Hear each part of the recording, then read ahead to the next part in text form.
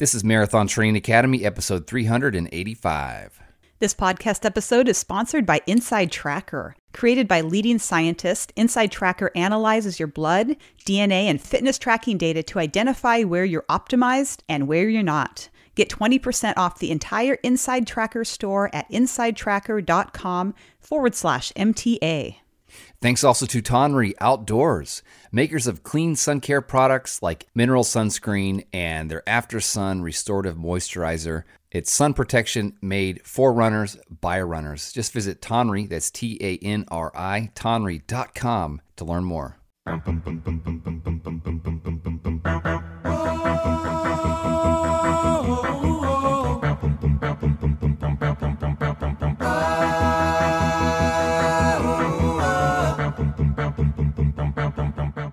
Welcome to the Marathon Training Academy podcast, where we empower you to run a marathon and change your life. I'm Trevor. And I'm Angie.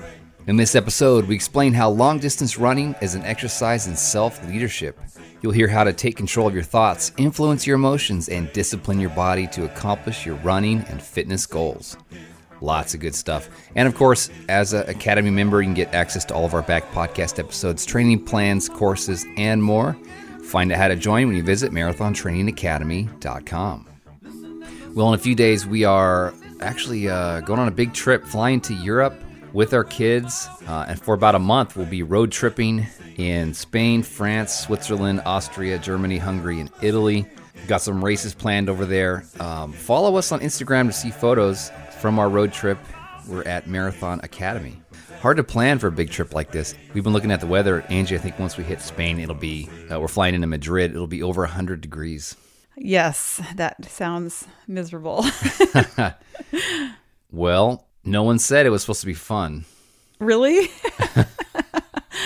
No, it'll be great. Never been to Spain. Looking forward to being there. We'll be in Madrid a couple days, and then boom, going to the coast. Get some of that nice Mediterranean breeze. Staying at an Airbnb with no air conditioning. We'll see how that goes. So, Angie, what's going on out there? We want to read some shout outs from folks in our community before we jump into the feature segment on this episode. That's right. We got this nice note from Parker in the Academy. He says, Angie and Trevor and Coach Henry, you were right. I do have what it takes to run a marathon and change my life. I completed my first marathon at Revel Rockies, and with the help of MTA Coach Henry, achieved my A goal of sub 5-hour race with a time of 4:54:48. I turned on my Release the Kraken playlist for the last 10K and powered through for a fast finish. I'm officially a marathoner now, and I'm hooked. I've already signed up for the Richmond Marathon this November. Thank you for creating such an amazing community and encouraging us to do hard things. Hopefully I'll see some MTA members in Richmond. Always fun to hear about that first marathon. Congrats, Parker, on conquering the distance, going sub 5 hours. You did it. Yes, for sure. This comes from Kristen. She says, another marathon down with the Coeur d'Alene Marathon. I may have 2 heart murmurs, small kidneys, and asthma, but I did it. I was also so slow that the only people I passed were walking, but a win is a win. That's right. If you cross the finish line, it is a win.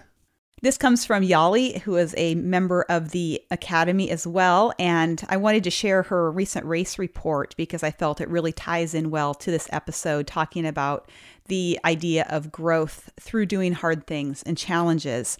And she says, I recently ran the Jim Thorpe Running Festival in Pennsylvania with a goal of a Boston qualifying time.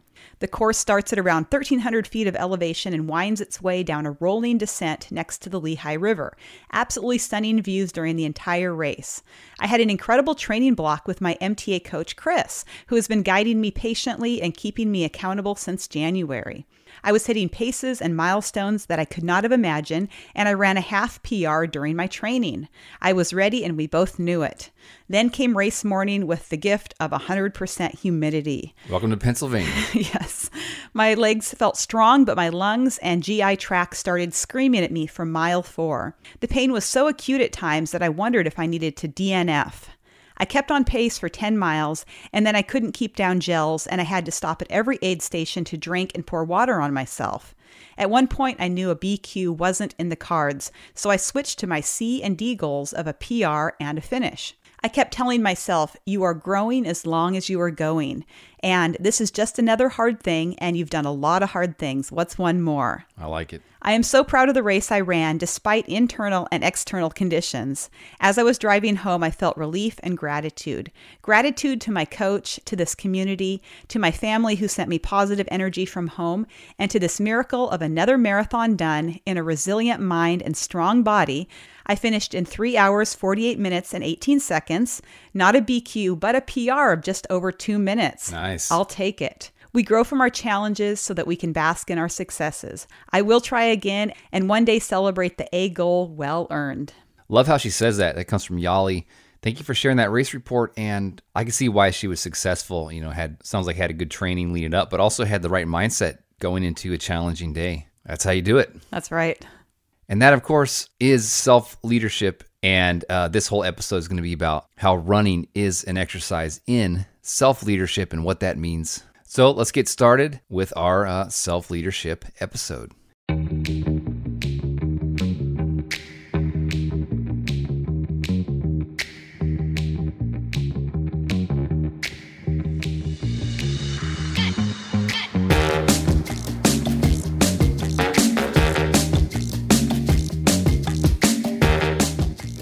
So one summer, I chose to sign up for the Continental Divide 50K in Montana. It was my first ultra. It was challenging. It goes along the Continental Divide Trail near Butte, Montana. And after about 25 miles, I found myself out of water and just hot and exhausted. I had to cross underneath a fallen tree that had covered over the trail. And as I was crawling under the tree, the ground felt so comfortable. And my head felt so heavy, so I just rested for a couple minutes under the nice shade of that tree on the ground, hoping that no one would come along and see me. But while I was laying there, I thought to myself, what choices in life have I made to end up here? But I did finish, and I wasn't dead freaking last. And it is all about putting yourself in a process that will force you into situations where you got to see what you're made of. You got to dig deep. That's what self-leadership is. And the big idea we want to impress upon you with this episode is that as a long-distance runner, you're doing this for more than just to get healthier physically. It's also a journey of self-discovery and self-discipline and self-leadership. Andrew Bryant defines self-leadership as the practice of intentionally influencing your thinking, feeling, and actions toward your objectives. The term self-leadership was actually coined by Charles Manns in 1983. He defined it as a comprehensive self-influence perspective that concerns leading oneself toward performance of naturally motivating tasks, as well as managing oneself to do work that must be done but is not naturally motivating. So in both of these definitions, they use the word influence. Leadership is having influence on others, but you also, through self-leadership, influence your own mind, your own heart, and as you're getting healthier, you're influencing, of course, your body. So we're going to cover those three aspects of self-leadership in this episode: mind, heart, and body. It reminds me of when I signed up for my first half marathon in 2011. I was not a runner before then. I actually hated to run. I think if I remember right, I got an F in PE in 9th grade because I refused to run the mandatory state mile in California. When I started running, thanks to inspiration from Angie, the question I was pursuing is, can I learn to love what I hate? Can I influence myself, change my emotions, my attitude, my thoughts? Can I learn to love what I hate? And the answer is yes, you can learn to love something that is now just tolerable or uncomfortable. And I honestly wondered after you completed that first half marathon if you would ever go on to do a full marathon, because it was tough on your body. Yeah. We'll put that out there. You said you felt like you had your feet slapped with boat oars. Yes. That was my descriptive way of explaining that it hurt to walk. But for some reason, I forgot all that and signed up for a full marathon. And that's the trick, folks. You just got to keep forgetting how bad it hurts and keep signing up for more. Let's talk about leading the mind. In 12 years of doing this show, people have asked me, who are some of the top guests that you've had? And one person that is always fascinating to me is the South African researcher and scientist, Dr. Tim Noakes. He's author of the book, The Lore of Running, and he has something called the Central Governor Model of Fatigue. So Dr. Noakes says, when I started in the sports sciences, We were taught as dogma that if you're tired, it's because your muscles produce too much lactic acid. The lactic acid then poisons the muscles so you can't go any faster. Then some of my colleagues found that fatigue is purely a sensation, an emotion. It has nothing to do with what's actually happening in your body, and it has lots to do with how close you are to the finish line of a race. So the brain, he says, uses the emotion of fatigue to keep you within a safe pace as you run your marathon or ultra marathon or whatever it is. So the central governor theory is that your brain is the governor that slows down your body, not because you don't have energy reserves in your muscles. You have the muscle glycogen on board, but the brain is doing it in order to keep you alive, or what it thinks is keep you alive, because it's an old survival instinct of conserving resources, keeping you in homeostasis. Self-preservation. Exactly. And Noakes says one of the biggest evidences of this is that even if we're tired, we can still manage to kick it at the end when we see the finishing line. We have the famous finisher's kick when the finish line is near. So you're totally exhausted and your brain's telling you, man, you have nothing left to give. But then you see the finish line and somehow you do have something left. The brain's just been hiding it from you to try to slow you down, keep your heart rate under control, make sure you don't overheat, make sure you don't die. So he says the brain should be able to recruit more muscle anytime, but for some reason it chooses not to until the end when the athlete gets close to the finish line.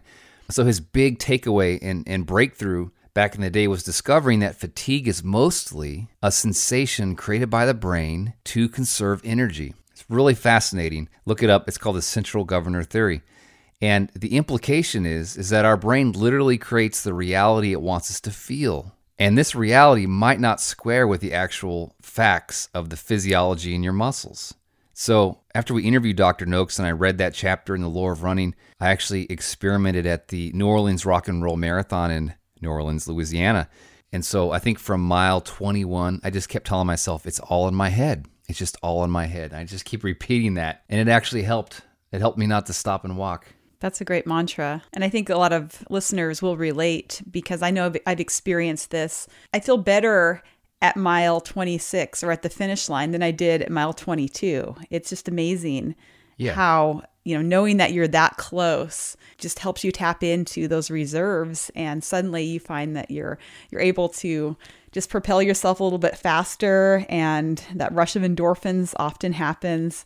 Whereas, mile 22 or whatever the miserable mile is for you, you often feel like, if you gave me enough money right now, I might just quit.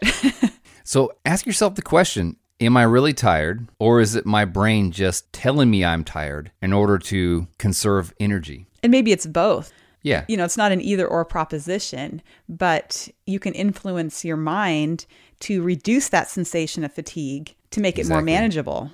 And our brains, always trying to stay ahead of us, are sometimes creating the sensation of pain to get us to slow down. I remember when we had our friend Eric Strand on the podcast after he ran his first 100-mile ultra at the Leadville Trail 100, which is something he does every year now. But he said he felt rolling pain, like his feet would hurt, and he just ignored the pain. And then pretty soon it was his shins. And then he just ignored that. And his body's like, okay, how about your knees? And his knees would hurt and it would just roll around his body. And he just kept ignoring it. So it's almost like the brain says, okay, buddy, you're not going to listen to this pain. Let me try that foot. Let me try. Weirdest thing I ever heard of was like someone getting cramps in their forearms when they ran. Well, I guess if you're tensing your arms and your shoulders, it's transferring that energy eventually down to your forearms. Keep like pumping the air. Oh yeah, oh yeah. So it appears that you can create a new reality. Your brain is doing this already in ways that you don't want, right? It's telling you that you're more tired than you are, according to the central governor theory. So if you can create a reality, why not create in your mind a vision of yourself as a healthy, goal-oriented person who lives their life to the fullest? Someone once said a goal is simply a dream acted upon. So you dream it, and then your brain can go to work creating the reality that you were dreaming of. There's an interesting book called How to Fail at Everything and Still Win Big by the author and cartoonist Scott Adams. And he studied hypnotism before he became a cartoonist, and he's famous for the Dilbert cartoon strip. He has something called the moist robot hypothesis. He says your brain is like a computer that you can program. And, well, what is the programming of the brain? Well, our brains run along these tracks of cognitive biases, shortcuts and heuristics. That's sort of the default programming of the brain. So you can actually kind of use this stuff to hack your own psychology to produce the behavior you want to produce. He calls it the moist robot hypothesis. You're a robot with skin. But think about this. Think about this, Angie. I saw this on Facebook the other day. The brain is the only part of the body that discovered and named itself. Wow, that's deep. Here's another one for you, Angie. When you brush your teeth, that's the only time you clean your skeleton. Think about it. Hopefully it's the only time. Unless you have a deep, deep wound. Yeah. So another thing I want to talk about is happy chemicals. We know that thought patterns can release cortisol, which is a stress hormone, or serotonin, which is that happy, good feeling hormone. There's a book I read last year called Relentless Solution Focus by Dr. Jason Selk, and he argues that there's two ways people handle problems. There is a problem-centric model and then a solution-centric. And what does our brain go to? What's the first response? Problem-centric thinking triggers cortisol, that fight or flight response, and things just tend to spiral. Your mood is brought down, your thoughts get darker. Whereas solution-focused thinking, he says, releases serotonin, dopamine, norepinephrine, and these neurotransmitters light up in the brain and give us these happy feelings. Which makes a lot of sense because often that problem-centric thinking is triggered by the amygdala, which is really that primitive part of our brain that is supposed to keep us alive. And so that's often triggered first. But then the more the higher centers of the brain, like the prefrontal cortex, we can kind of flip the script and start to think about the solution focused instead. Yeah, he says, okay, if you have negative thoughts, there's a problem that presents itself, allow yourself, I think he says 30 seconds to think about it and just feel it. Maybe it's 60 seconds. Acknowledge the feelings, acknowledge it's there, but don't let more than 60 seconds lapse until you think of a solution. So the idea, the solution-centric thinking is to be able to quickly transition in your mind to those happy chemicals, to thinking about, okay, what would make the situation better? So how would you use that when you're out running? You might have some negative thoughts along the race. It's, most of us do. Yeah. I was going to say, you will have negative thoughts. But it's like that email that we read from Yali, and she said it so well. She's out there, the humidity just sucks. She has this GI tract issue starting from mile 4, and her pace, she knew she wasn't going to hit her BQ. So what solution did she come up with? Well, from the email, she kept telling herself, you were growing as long as you were going. And this is just another hard thing. You've done lots of hard things. What's one more? So that would be an example of solution-centric thinking. So the quicker you can shift to that, the easier it's going to be getting through those tough moments. Talking about running as self-leadership, how to influence your own mind. In the book Endure by Alex Hutchinson, another very interesting scientist we had on the podcast, he shares a study from the University of Wales in which cyclists were shown happy faces and some cyclists were shown sad faces. And you know what I'm going to say next, right? The people that viewed the happy faces were able to outlast the other group. And the cool thing in both of those tests was that people who were shown the happy faces not only rode longer, but they also reported a lower feeling of effort. So it felt easier to them, which has great payoffs in the world of long distance running. Angie, I'm wondering if you can give us an example of like a positive mantra that you used to shift your thinking and get through a tough patch in a marathon. Wow. I think it definitely has changed and evolved over the years. And sometimes it's very specific to the race. Like something will stick in my mind, a song will stick in my mind, like a snippet of a song. Yeah. And so I think it's important to like go with, how you're being led during that particular moment. But I know one that I go back to a lot is I can do hard things. Another one I've used is strong legs, tough mind, open heart. Yeah. Just kind of focusing on how I want to see myself, how I want to show up in the world and during the race. Another trick that will help you influence your mind and your psychology is visualization. Our brains cannot distinguish between what we see with our eyes and what we visualize with our minds. It's pretty amazing, and this is in the book Emotional Intelligence 2.0. They say scientists took MRI scans of people watching a sunset, and they compared them to people who were just visualizing a sunset in their minds, and the same regions of the brain were activated in both groups. So visualization is a way to practice a routine, a plan, or a behavior solely in your mind. You could be just lying on the couch and benefit from this practice. In fact, there was a guy who was imprisoned by the Soviets way back in the day. His name was Natan Saransky. And he kept his mind sharp by playing chess against himself in his imagination. Something I could not do. I can't even play chess in real life.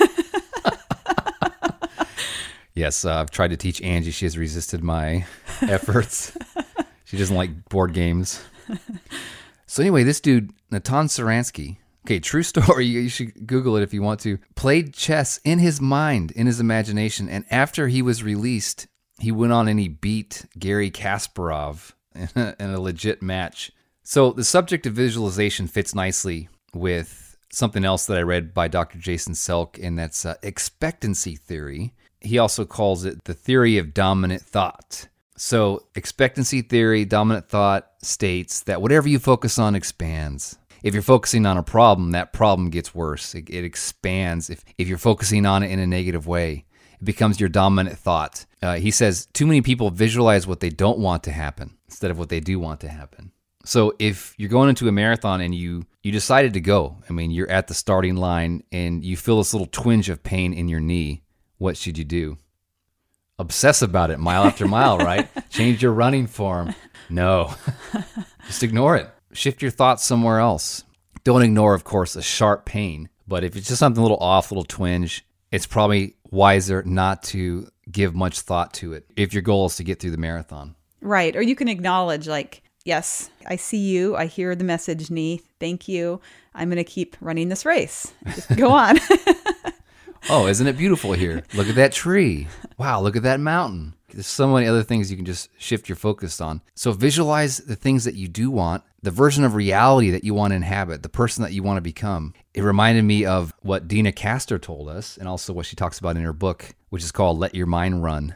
Yeah, she talks about working with Dr. Jonathan Brower, who was a psychologist. And Dr. Brower worked with her running team through a visualization exercise where they visualized running in the mountains. And at the end of the exercise, Dina was actually sweating. Wow. Dr. Brower told them, quote, "The mind doesn't distinguish between facts and fiction. What the mind sees and thinks, the body feels. And what the body feels, the mind, or at least the subconscious, learns." And so Dina goes on to say in her book, quote, "Seeing myself as a champion prompted me to think and therefore act more like one. I was already living an athlete's life and giving my all in each workout. Affirmations, visualization, and musical associations were for me layers of reinforcement in my self-belief." And that led Dina to one of her main mantras, which I love. Her mantra is, "Find a thought that serves you better." Yeah. It's exactly what we're trying to say. So talking about running, specifically long distance running is self-leadership. There are ways to influence your mind, and hope that was helpful. Next, we want to talk about influencing your heart, or in other words, your emotions. But first, big thanks to Tonry Outdoors. We're so excited to have this company as a sponsor. They make sunscreen for runners, and this is a company started by runners. They know what we need, and they know we spend a lot of time outdoors in the sun, and it's so important to protect our skin. I know, Angie, this is something you've been preaching for a long time. Yeah, that's right. I think we often don't realize how much we are soaking up during our runs. Even if it's shaded, it's so important to protect yourself with sunscreen, and a sunscreen that is going to, of course, be non-toxic. Yeah. And one thing we like about Tonry is that it doesn't have phthalates, parabens, or artificial fragrances. And their lip balm scents come from organic essential oils. And their sunscreen and lip balms are water and sweat resistant for up to 80 minutes. So that's a great feature as well. You don't have to be applying it every 30 minutes, even if you're a heavy sweater. Yeah, that's right. We're taking it with us. During our travels this summer, I'll be wearing it at the marathon I'm running. Check them out, tonry.com. That's Tanri. Just go to tonry.com. Thanks also to the Richmond Marathon in Richmond, Virginia. We're going to be there this November. It takes place November 12th. They've got a full marathon, a half marathon, and 8K. Phenomenal course support, great scenery. I was there last year. The fall colors were just popping. This is their 45th year. It's a nonprofit. They do a great job, and it's a top 25 Boston qualifier. And Angie has heard me rave about it so much, she decided she'd sign up for the marathon. That's right. I'm really excited about being there. I've heard about the mostly flat course. And what is great if you've run a number of marathons is that there is a downhill finish right at the riverfront. I always wonder why races have uphills in the last mile. So Richmond's doing it right. They've got a downhill finish at a beautiful spot at the riverfront. Yep. Sign up at richmondmarathon.org. Be sure you beat the July 1st price increase. That's richmondmarathon.org. If you're running it, let us know. We'd love to meet up with you. We're going to plan something after the marathon. richmondmarathon.org.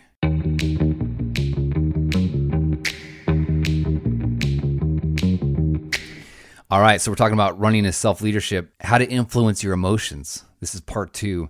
There's something called emotion spotting that I have found so useful, and we talked about this in a previous episode about running and emotional intelligence.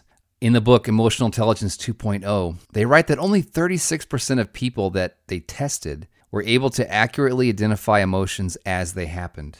We can all feel the emotions, but a lot of times we don't step back and think, all right, what exactly am I feeling? What's the word I could label it with? So emotion spotting, that is just identifying and labeling your emotions, helps your rational brain take power back from the emotional brain. One of the best ways you can do this is by using an emotions chart. So as I was investigating this, I'm sort of a new real estate investor. I've got a multifamily building that I bought last year, and we had a pipe break in the wall. So the tenant goes in and sees like steam coming out of the light switch, which shouldn't happen, right? Right.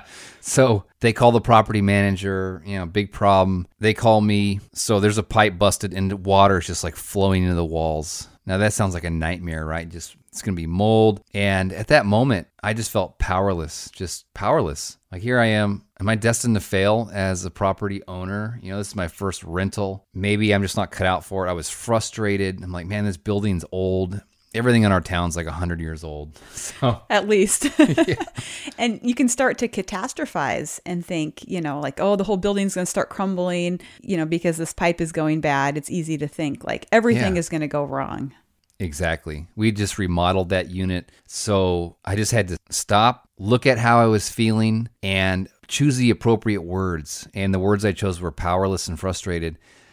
And as soon as I did that, my rational brain had to think about what I was feeling. And just the act of doing that, I saw myself calm down, like sort of the intensity of emotions subsided, and I was able to think about the solution. And of course, we got it fixed. It cost me some money, but it's all good. The pipes are stronger than they ever were. We'll just have to replace every pipe in the building and we'll be all right. So how can you use emotion spotting when you're out there running? If you feel the emotion, put a label on it, put a name to it, and just see how that in real time helps your rational brain take over. Yeah, it's a lot more effective than treating your feelings as bad or good, actually giving them a specific label instead of just having a category of bad emotions and good emotions. Yeah, that's right. It's perfectly normal to feel discouraged when your run doesn't go well. And the key is to realize that your emotional highs and lows are just part of your journey as a runner. It doesn't mean you're bad or good or that they are bad or good. It's just information. An excellent book that I really enjoyed is called Permission to Feel. And the author Mark Brackett writes, quote, "Emotional regulation is not about not feeling. Neither is it exerting tight control over what we feel. And it's not about banishing negative emotions and feeling only positive ones. Or rather, emotion regulation starts with giving ourselves and others the permission to own our feelings, all of them." Yeah, we got to avoid self-judgment when things are not going well and move into self-compassion. So, Angie, you've been running for a long time and have pursued big goals. You did your 50 states, you've qualified for Boston and ran it, but I'm sure you've had plenty of negative emotions about your running. What caused it and how did you handle it?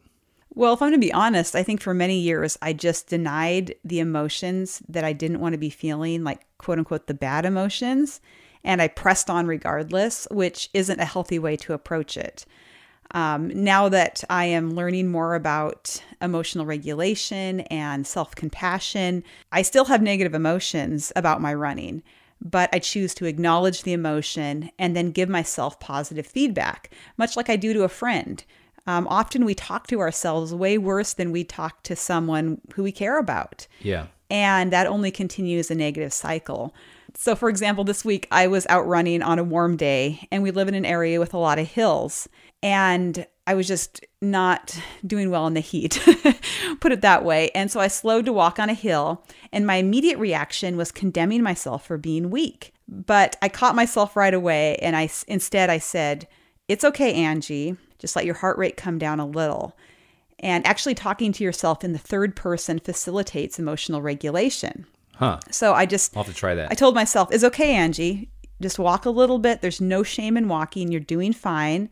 And sure enough, I got to the top of the hill, pressed on running strong, left that whole incident behind. If I hadn't caught that emotional spiral before diving deep into it, it could have just kept me in a bad headspace during the rest of my run. Yeah. So I've heard you say that you don't do well in the heat. Is that a result of knowing yourself, or do you think it's kind of maybe a narrative that you've been telling yourself because you've had difficult runs in the heat, but maybe it's not completely true? Maybe you could one day become a better hot weather runner. Yeah, I'm sure if I lived consistently in hot weather and just really decided I was going to embrace it, that over time I would adapt and I would get stronger mentally and physically. I do think that some people have a harder time in the heat. Like the cold doesn't bother me for the most part. And I know people who in the cold, they really struggle with their running and they prefer a warmer temperature. She's from Montana. Can I just hear you say, "The cold never bothered me anyway"? No. You know where that's from? Yes. She doesn't perform on command. Not a trained SEAL.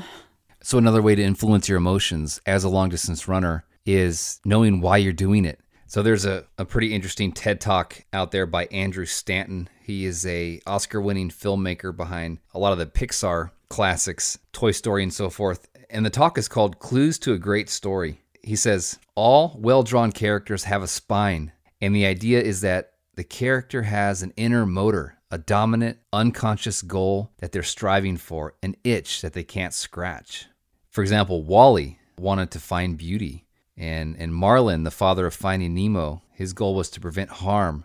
And Woody from Toy Story wanted to do what was best for his child. So these dominant motors, these inner motors, drove these characters, gave them a spine, helped them overcome the challenges that came their way in the film. And he says the same is true for you and me. We have a spine. We have something that drives us. It could be a set of values or a way of seeing the world. It could be a goal we want to reach. Deep within all of us, something pushes us to do things we do and behave the way that we behave. Like an engine propels a car forward, motivation drives what we do. So it's important for us to identify what is our dominant unconscious goal. Like, why are we doing this? Why are we running marathons? Is there an itch that we're trying to scratch? And if you ask yourself that question, you'll find out that it goes pretty deep. I found that for myself, the most important value underneath my running is freedom. So I like to run. I mean, I don't love it as much as Angie does, but I do love it. And it's because I like the freedom that it brings. You know, the ability to explore, to push the limits, to connect with nature, to have a strong enough body to get up the mountain and back. And also running's given me the opportunity to travel the world and meet interesting people, have mobility and good health. So since freedom is my dominant inner motor, my unconscious goal, the more I connect with that, stopping to remember the big why of your unconscious goal will help you not to get disappointed about a bad day. And it also helps take our ego out of the equation, because I'm not running marathons to win. No one's paying me to do it. I'm not trying to do it to impress others. I think the second marathon I ever ran, my mantra was, "Don't let your wife think you're a wimp," which was kind of a joke. But yeah, I think this marathon I'm going to do in France, my A goal is to not finish dead freaking last. My B goal is to not DNF. And my C goal is to not die. Wow, you've really set the bar high. I know. Now I just want to have fun. So what's driving you? Is that rhetorical, or are you asking me? No, I think it's a good question, because when I started running, it was to lose weight. But I quickly realized that I needed a deeper reason. That is not going to keep you doing hard things. Because sometimes you can gain weight. Exactly. And sometimes you need to gain weight. When I trained for my first marathon in 2008, I needed a change in my life.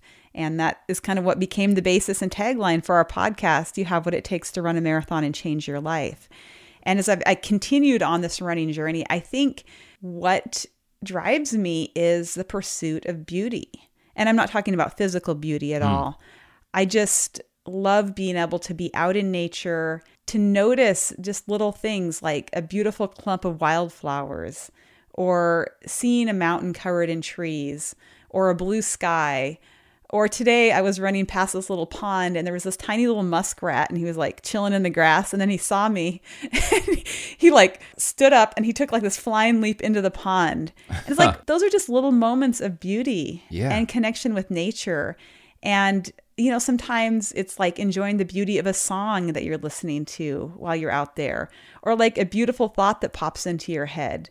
Sometimes we tend to philosophize when you're running, and sometimes I have my best ideas out there. And I think like, wow, if I wasn't a runner, I would be missing out on so many of these opportunities. Yeah, the last marathon I ran was last year, and I had the chance to go to Italy and run in the Italian Alps, the Dolomites. And I knew it would be hard. There was like 9,000 feet of elevation change. It was brutal. But as I was climbing above the Bolzano Valley, I'm looking across, there's these green mountain pastures, these jagged Dolomites. And like you were saying, I was captured with this sense of beauty and just wonder. Oh, it's easy when you're in a place like that. I didn't see any muskrats, though, jumping into ponds. But I thought to myself, this is why I came here. This is it. Yeah. Like, I just felt free, and I knew it would be hard and it was grueling, but I felt so good accomplishing that too.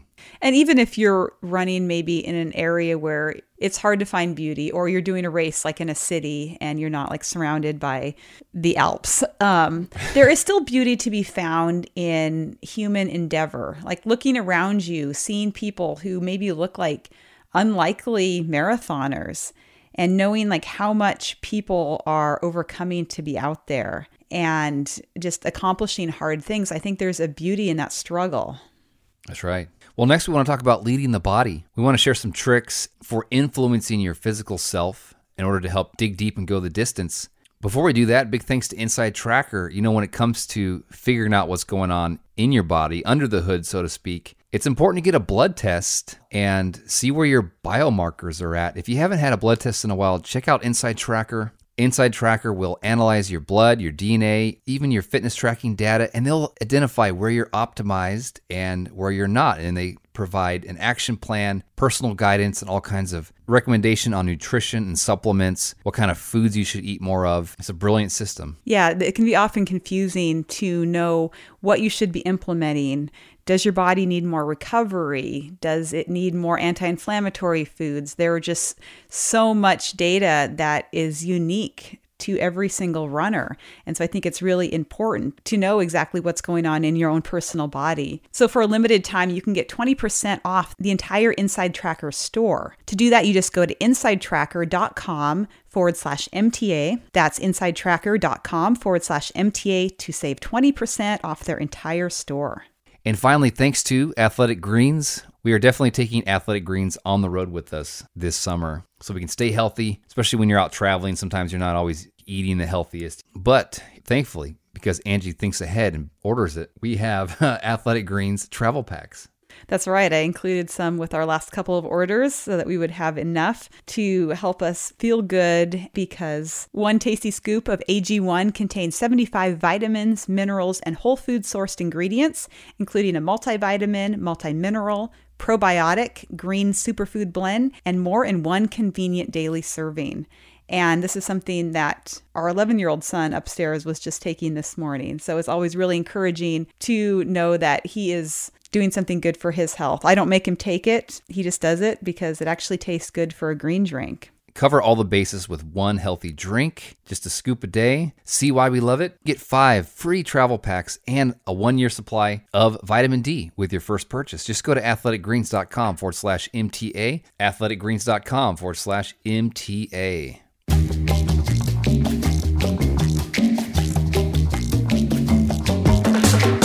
All right, so now we're going to talk about leading the body in our conversation around running as self-leadership. The first point we want to discuss is this idea of leaning into discomfort, purposely seeking out discomfort and challenges.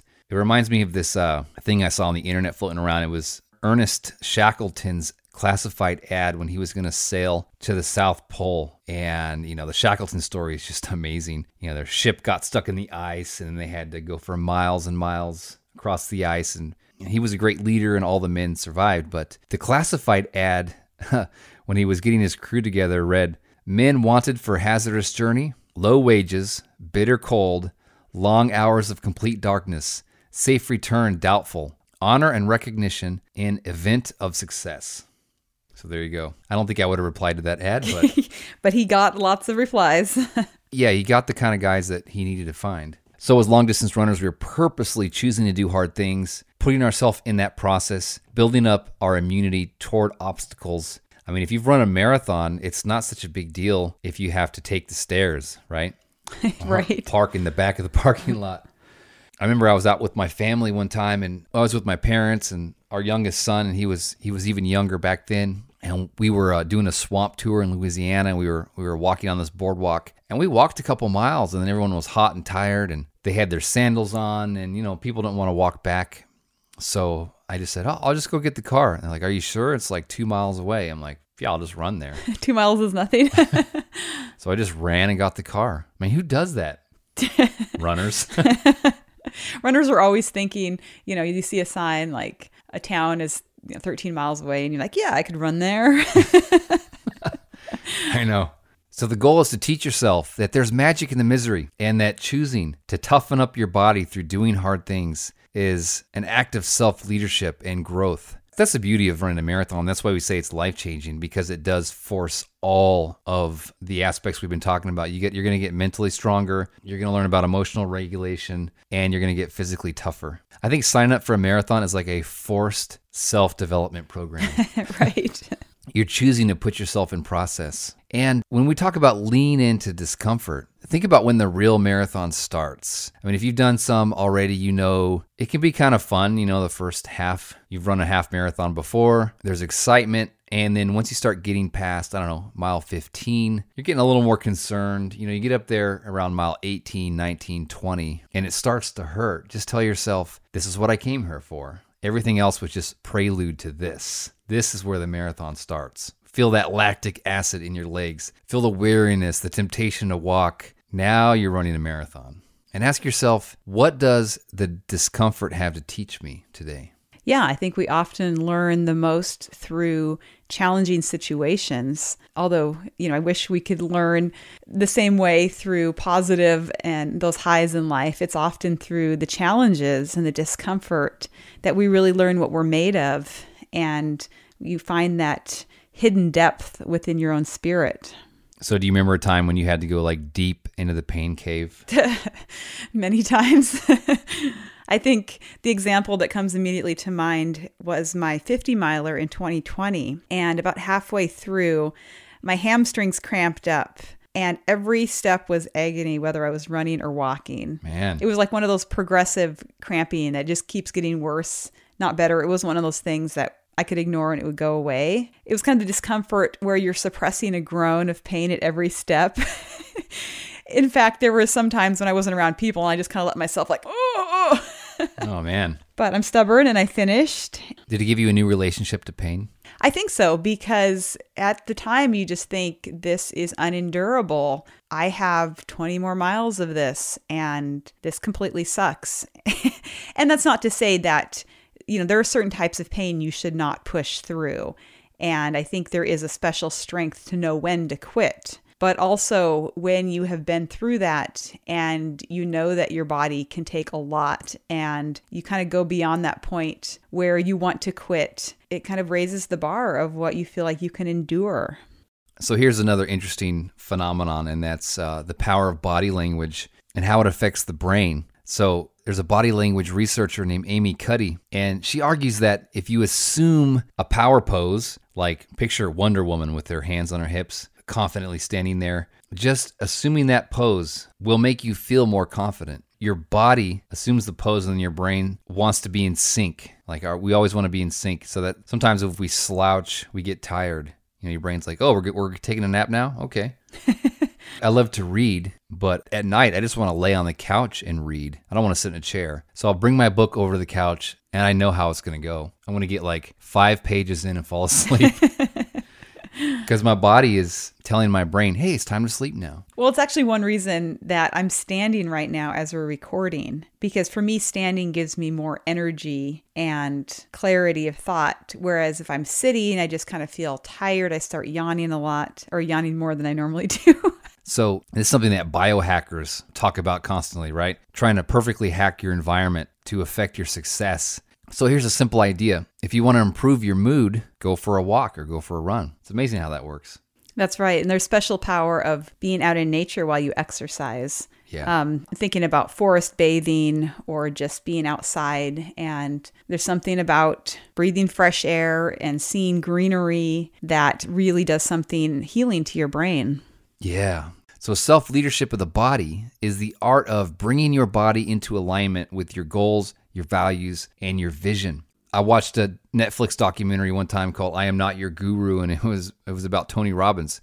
And it showed Tony Robbins, the motivational speaker, behind stage before he goes out through the curtain, and there's like thousands of people, and he's got to bring high energy. It's all about high energy. So he's backstage, and his team set up a mini trampoline, something they just travel with. So he's like jumping up and down on this mini trampoline to get his energy up. And he does that before he goes out there to give his talk. Cool idea. Maybe we need to try that before we record. We have a big trampoline. Our kids go outside, jump on the trampoline. I get a neck injury, but we have high energy. That's right. Another hack, I barely do any of these biohacker hacks, but one thing I have been doing is turning the shower on cold before I get out. You want your brain to kind of wake up. A little spritz there of cold water at the end does affect your physical state and your mental state. And if you can get up to 3 minutes of a cold shower, there's like several physiological benefits, lower inflammation, and just a whole host of things, even improvements in mental health. Now that's crazy talk. 3 minutes? You do that?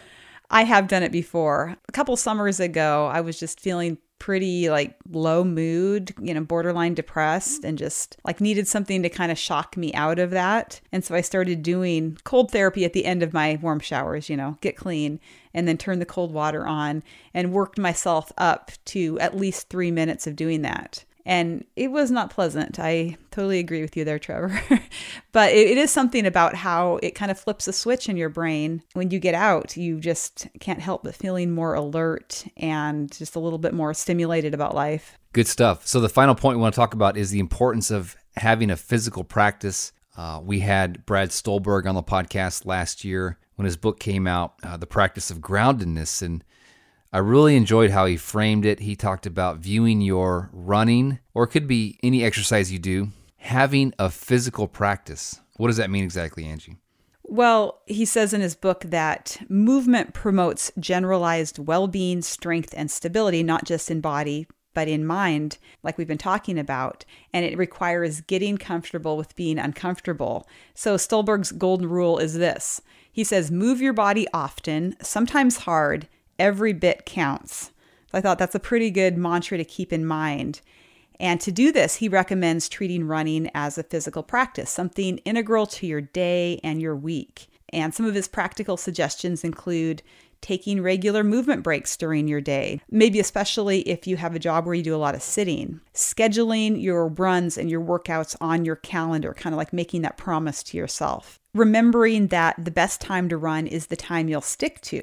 There's not one particular time that works best for everyone. And then also remembering that an imperfect something is better than the perfect nothing. Sometimes we hold ourselves to these really high standards, like if I can't get out for 5 miles, then it's not worth getting out at all. Whereas getting out for even a mile or two might be just what you need to, give yourself that boost and help yourself stay consistent. Some people choose to train for a marathon and it's just a bucket list thing.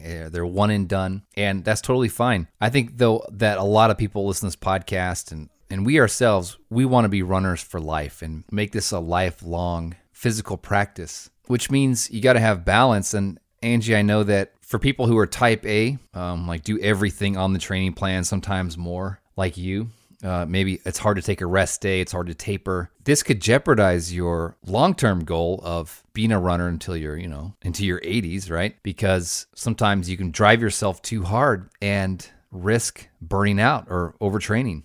That's right. Yeah, this can be tough because the mentality often is if some running or whatever the workout is good, then more is always better. And I have that tendency sometimes falling into the trap of thinking that more progress will be obtained through running more miles per week or more days per week, and always setting that bar higher and higher and higher. And there's, a way to do this safely by progressing and then taking step back weeks and recovery and, building slowly and gradually. But often people don't want to take those step back weeks. They don't want to build in that recovery because it feels like they're not making progress. And that's why it can be so helpful for type A people and even people who struggle with motivation, type B people, to hire a coach, because they can really help you progress safely and dial in the training for your body so that you can get the most out of yourself without burning out, without falling into the trap of maybe getting injured as much. And the truth is that you can only benefit from your runs or other workouts to the extent that you can recover from them. And this is different for each person based on your genetics, your experience level, your age, your overall health, other stressors in your life, and much more. So I would encourage you, if you have trouble taking one rest day a week, that you're not doing yourself any favors and you could actually be hindering your own progress. So sometimes it's good just to have that outside person, like a coach, who can come alongside you and maybe see your weak areas and see the ways where you're getting in your own way and help you overcome those barriers so that you can ultimately reach the goals in a safe and healthy and effective way. Yeah, so conclusion, we think that running a marathon is like a forced self-development program. You're going to become better at leading your mind, heart, and body toward the vision that you have for yourself, the person that you want to be a year from now. And it starts with just committing to a process, taking the plunge. Angie said that she was surprised that I signed up for my first marathon because my half marathon was inglorious.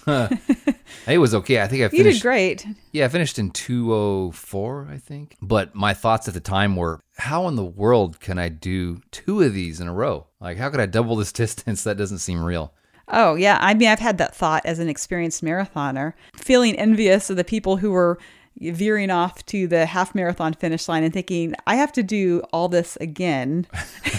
So that's a very normal thought. It's just one of those things you have to deal with. Yeah. I decided to take the plunge. And when I took the plunge, I knew it was committing myself to a process and that when I came out at the other end, I would be a different person. So maybe you just need to take the plunge. Don't know what it is because we don't know your situation. Maybe you're right on the edge thinking if you should sign up for X thing. In the words of Shia LaBeouf, just do it. Don't let your dreams be dreams. Do it! Just do it! Don't let your dreams be dreams. Yesterday, you said tomorrow. So just do it! Make your dreams come true! Just do it! Some people dream of success while you're gonna wake up and work hard at it. Nothing is impossible. You should get to the point where anyone else would quit, and you're not gonna stop there. No, what are you waiting for? Do it! Just do it! Yes, you can! Just do it! Well, that brings us to the end of this episode. Thank you for being a listener. If we can help you in any way, taking on that big challenge and becoming a better version of yourself, we have coaches that'll help you and resources in the Academy. Learn more when you visit marathontrainingacademy.com. By the way, we also offer a free coaching consultation. So if you're a little bit unsure if coaching is the right step for you, you can talk with our head coach, Coach Nicole, who is amazing and will answer any questions you have, give you some recommendations based on where you're at with your running. marathontrainingacademy.com. Also find us on Instagram and Facebook at Marathon Academy. If you found value in this podcast, please share it with a running friend. Until next time, remember, you have what it takes to run a marathon and change your life. Well on my way, well on my